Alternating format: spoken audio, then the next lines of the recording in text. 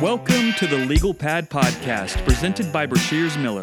The Legal Pad Podcast is dedicated to educating people and businesses through legal planning, strategy, and optimization. Join Sean Miller and Bryan Brashears as they discuss various legal issues and matters in today's legal and business climate. In today's episode, Sean's going to talk about operating agreements. Thanks for joining us today. Sorry for the tardiness of this episode. Bryan and I have actually been tied up in some pretty exciting litigation these last couple of weeks. Now, our primary focus for our law firm is on transactional work, starting businesses, helping businesses strategize like that. But we always love to strap our cleats on and get playing on the field when we have the chance.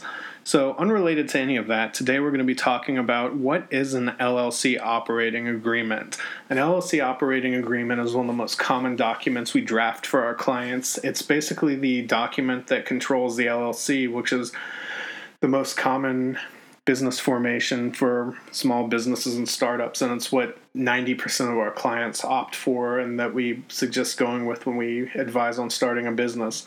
Now, what is an LLC operating agreement? An LLC operating agreement is the document that's going to guide the overall organization.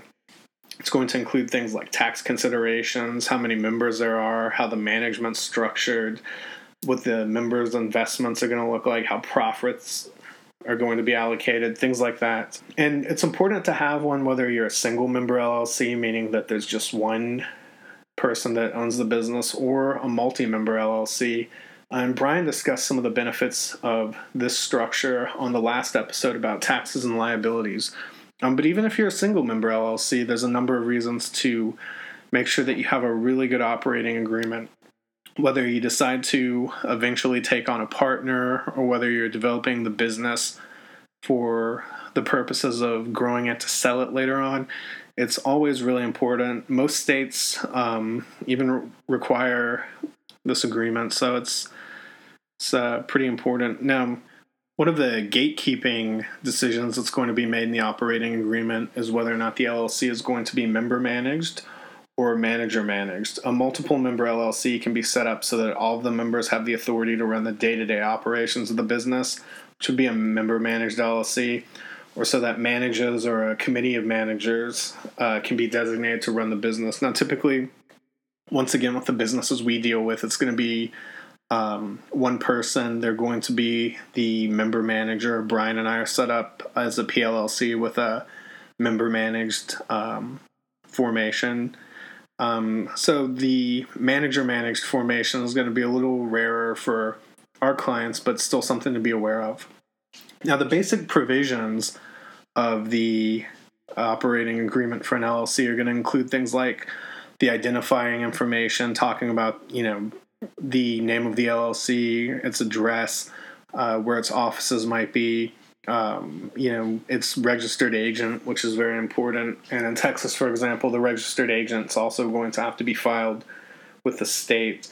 Some will include a statement of intent. This is typically just boilerplate language saying that the LLC is there to conduct, business in accordance with the laws of that state. Some states have more stringent requirements.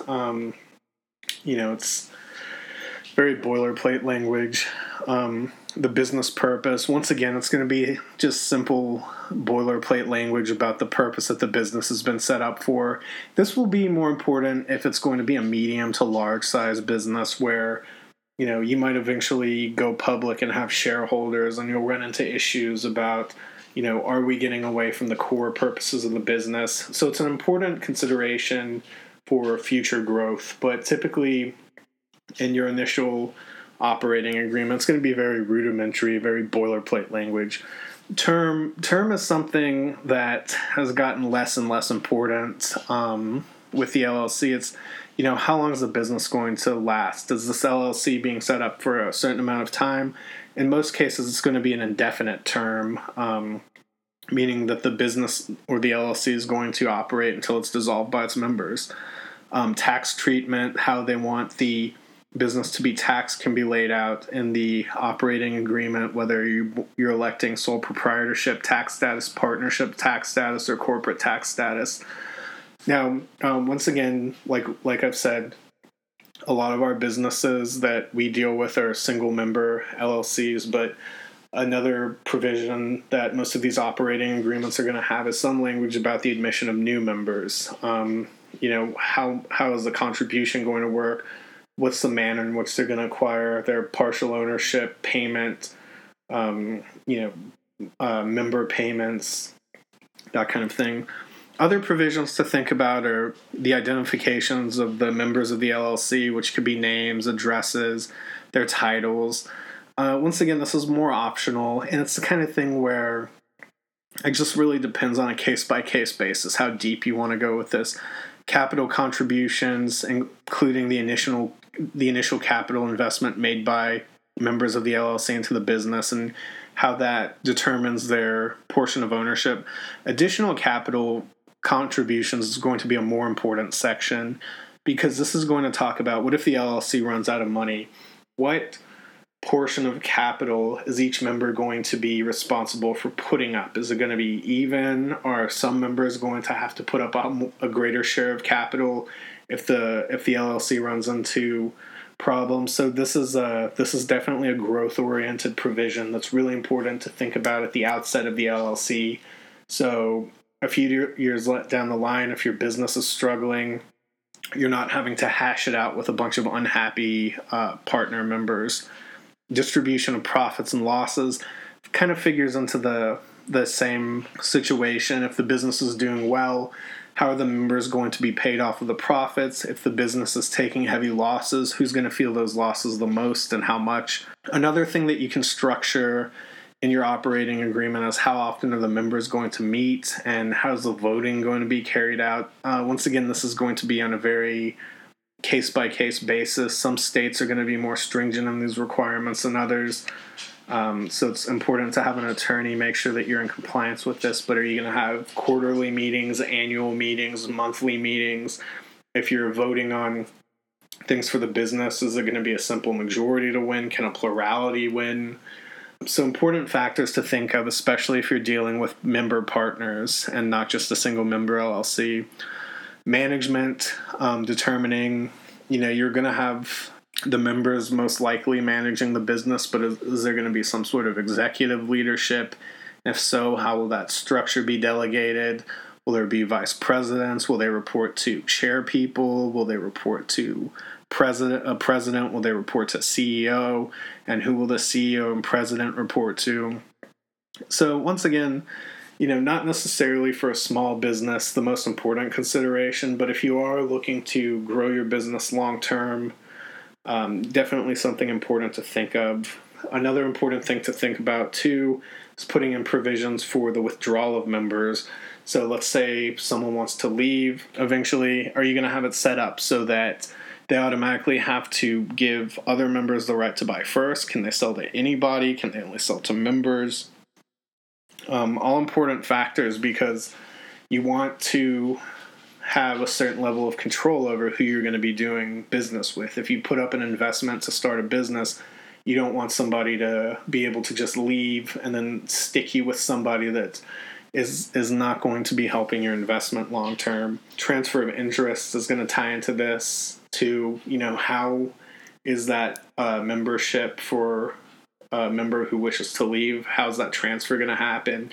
Can one member buy part of an interest of another member? Can a member dilute their membership? Can they grow their membership, meaning they buy more membership from the other members?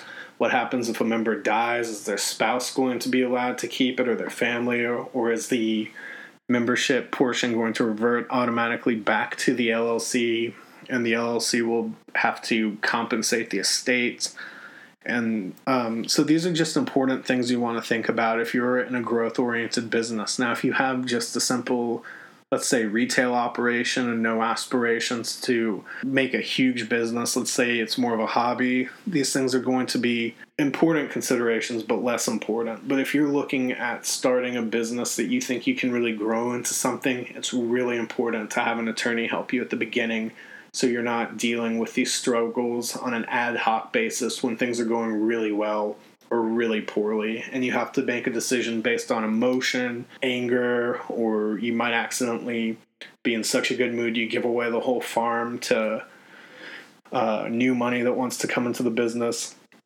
And then another important consideration too is having some language in the operating agreement about dissolution of the business, meaning, let's say you're in a business with your member partners, you don't want to be in this business anymore, you decide to wind down the business, or you're forced into bankruptcy liquidation.